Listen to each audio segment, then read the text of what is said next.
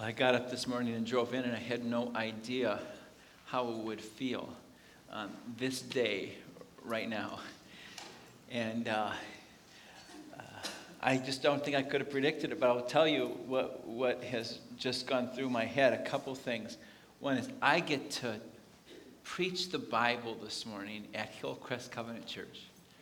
And I have loved that honor of being able to do that, to take a book that is just so remarkable and to stand out, powerful, and get to be a part of a church family listening to what God has to say. And I get to do it this morning.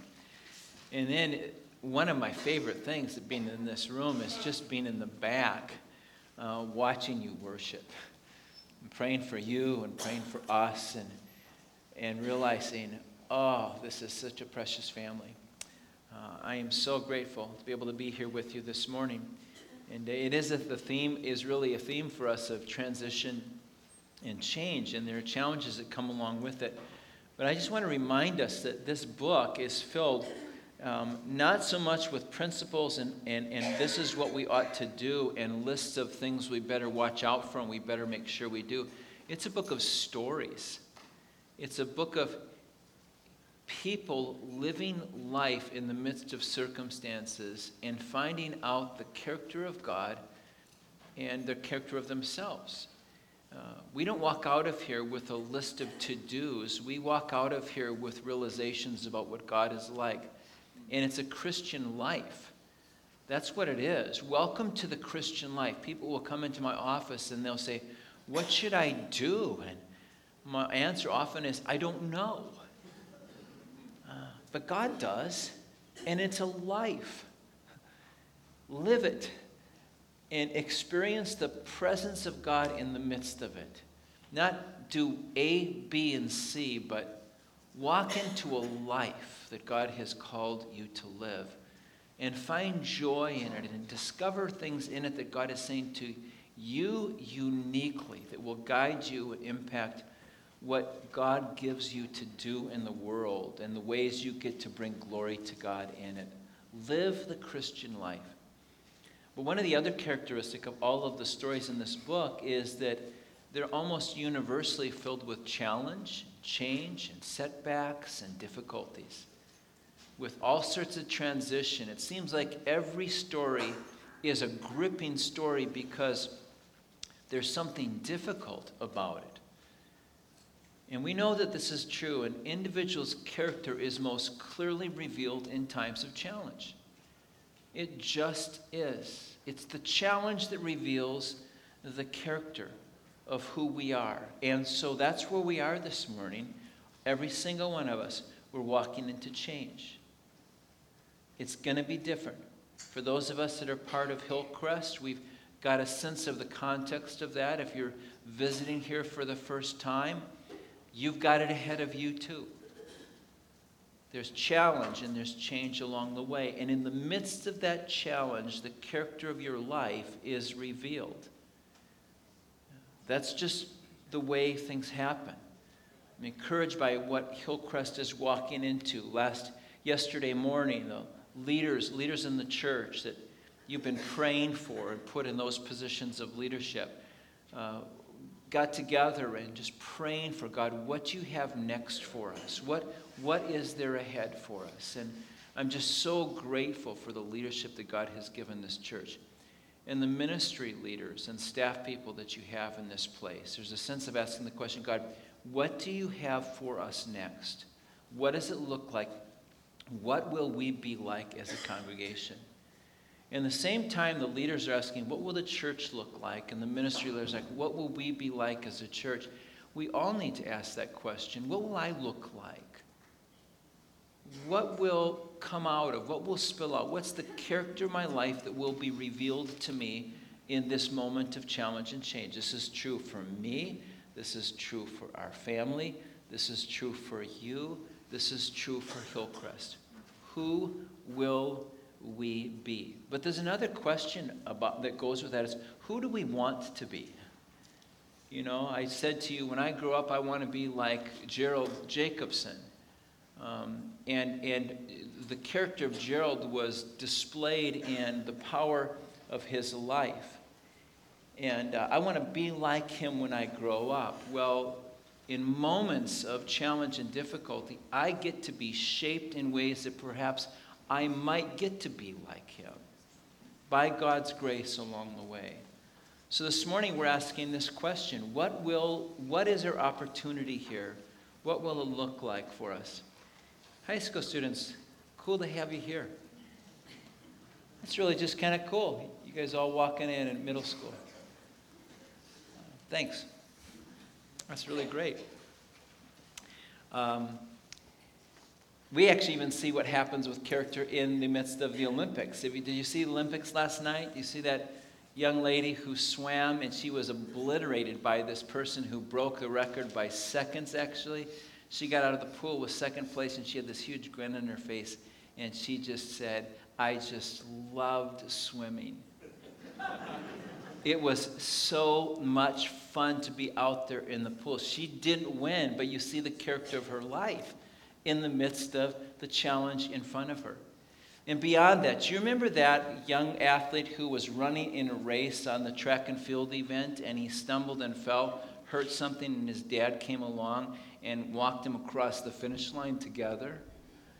And just the power of that, you see the character of a person's life in the midst of crisis, in the midst of the challenges that come along the way. And Jesse Owens, the story of him and his strength and his boldness to run the race of his life in front of Hitler and the forces of people who just wanted to diminish him in any way they possibly could.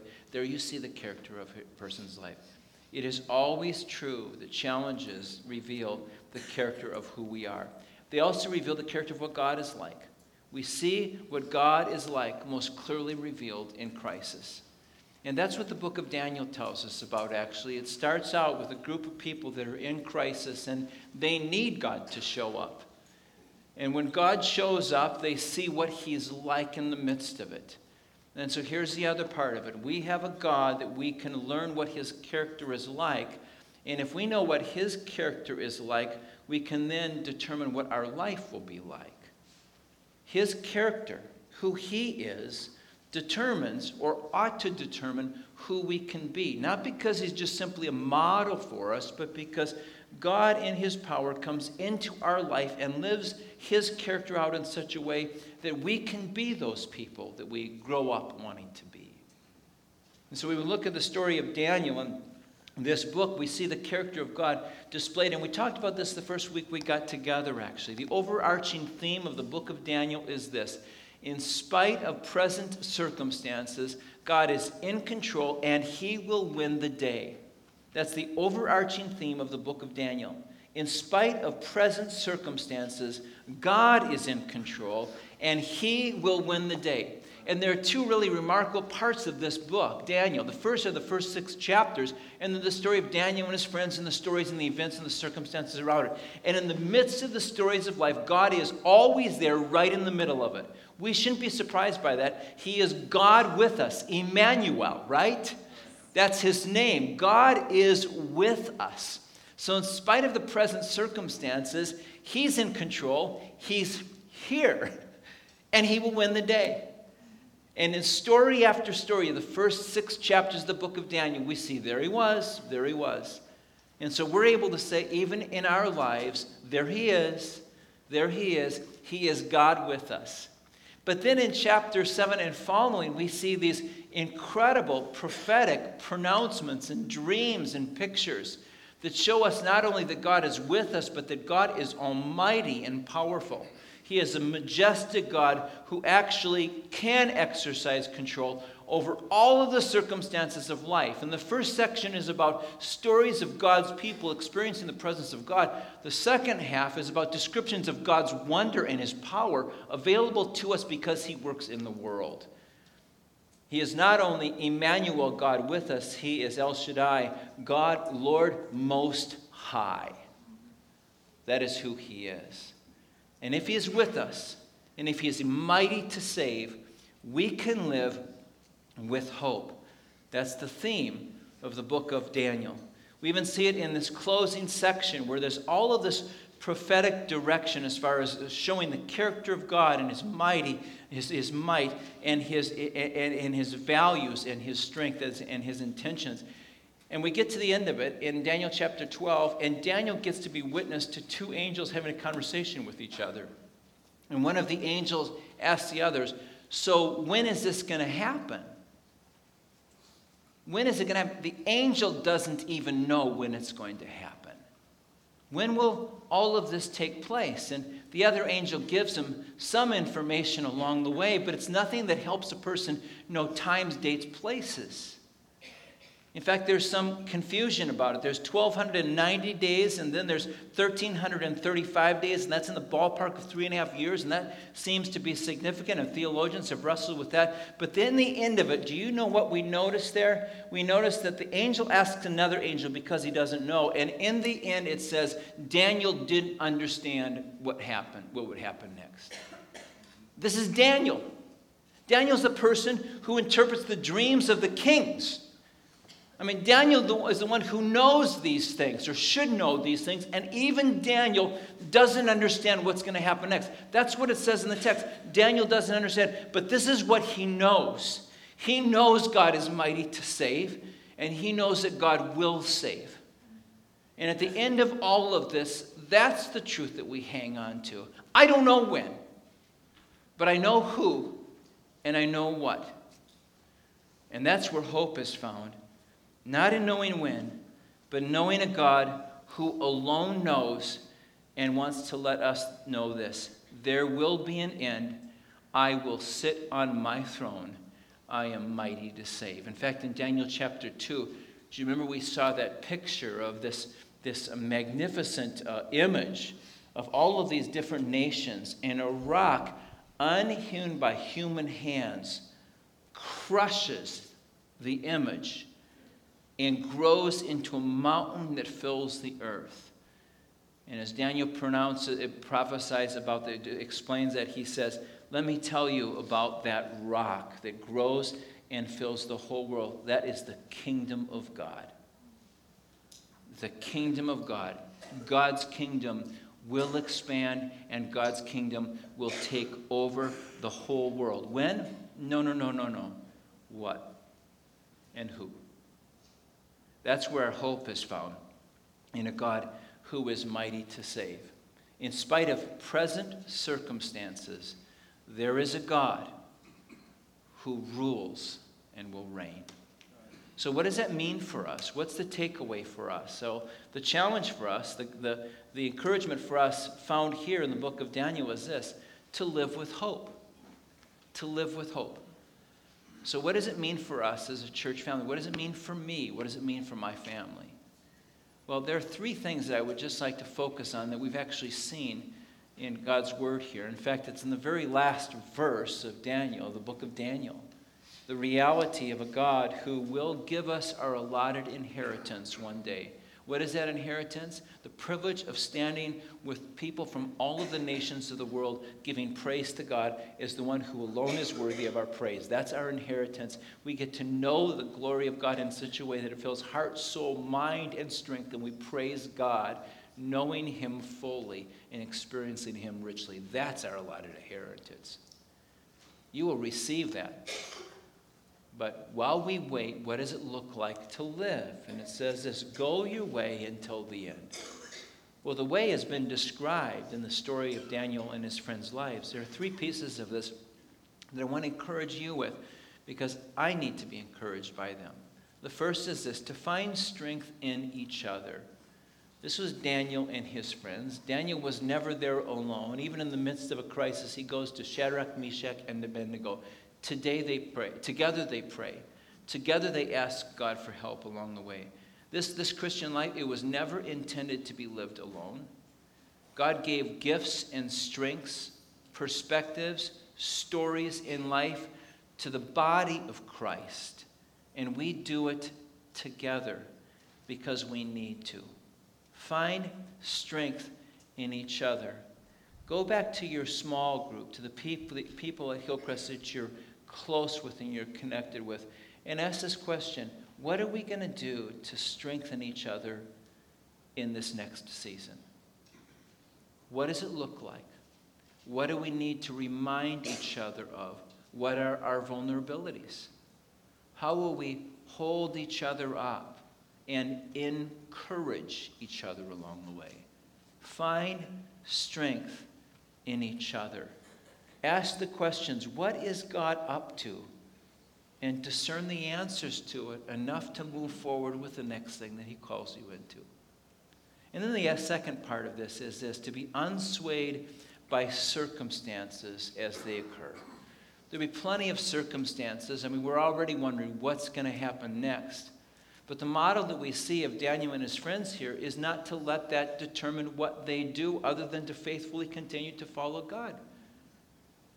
The king says to him, guess what? If you don't bow and kneel before the idol, I'm going to throw you into the fiery furnace. And they said, I don't know what you'll do, but we're not going to make a decision based on what you're going to do next. We're going to make a decision based on what God is and our hope in him. And so they said, I don't know what God's going to do. He may deliver us or he may not, but know this, there's a God in heaven. And we will follow him to the end, unswayed by human circumstances. I mean, what's it going to look like when you open up your day timer tomorrow morning and it says on your agenda, the lion's den? Okay, I guess that's what's happening today, isn't it? But not to let that sway you, your hope. God never said that he would work through the ease of life. He said that he would be present with us in the challenges of life. And so if the lion's den is on the schedule, what do? We live with hope. We do what God calls us to do, and we keep walking forward. So first of all, to find strength in each other. Secondly, to be unswayed by the circumstances around us. And then the third thing is this, to live with a holy boldness. To live with a holy boldness. We know what God has called us to. We will align our lives with what we know is true. We will give ourselves to what we know matters. And we know what matters. There's plenty that's going to be changing around Hillcrest. Plenty going to be changing in my life. But I know this. I know that God's intentions haven't changed at all. We know this as a church. It's been true since the first days of Hillcrest Covenant Church. What was the vision planted in those that started Hillcrest? To know Christ and to make him known. It's never changed. It's the DNA of this church family. We've adjusted the language, and it's essentially the same thing, to bring every person. There's an active engagement in relationship with others. It's part of making him known. To bring every person to life, new life in Christ, and abundant life in Christ. He is the one, after all, who holds all things together. He is the one who is the beginning and the end. He is the one who must reside in our hearts and be the one through whom we live our life. We know that. So in the midst of all of the changes, this is still true. We will live with a holy boldness focused on what we know is true for us as we move forward. And so Daniel says here, as for you, go your way till the end, and then you'll rest. Now, go your way till the end. Your inheritance is sure. Your call is clear. Live it out. I want to tell one more mom story. Is that okay before I'm done? When my brother, many of you know the story, my brother was a police officer. He was shot through the jaw, C2, C3, completely paralyzed from his neck down. And it was just an ordeal for us to figure out what's going to happen next, and we had no clue. But my mom, on one morning, as we were just gathered together, grieving and asking the question, what's going to happen next? My mom just blurted it out. She said, I've seen people that have gone through terrible things in their life. And in the midst of the difficulty of it, it just creates bitterness and heartache and brokenness in them. And she said, I realize this morning I will not be a bitter old woman. I will not. She said, here's what happens. People choose bitterness and they swallow it and they live in it, only to discover at the end of their life that the God we serve is a God who is a redemptive God. He is always redeeming things. He is always redeeming things. He is always redeeming things. That's what he does. And she says, so why wait till the end to see the way he redeems this one? I'm going to live without any of the bitterness and all of the hope that is found in the God whose kingdom will come and his will be done. I will not be a bitter old woman.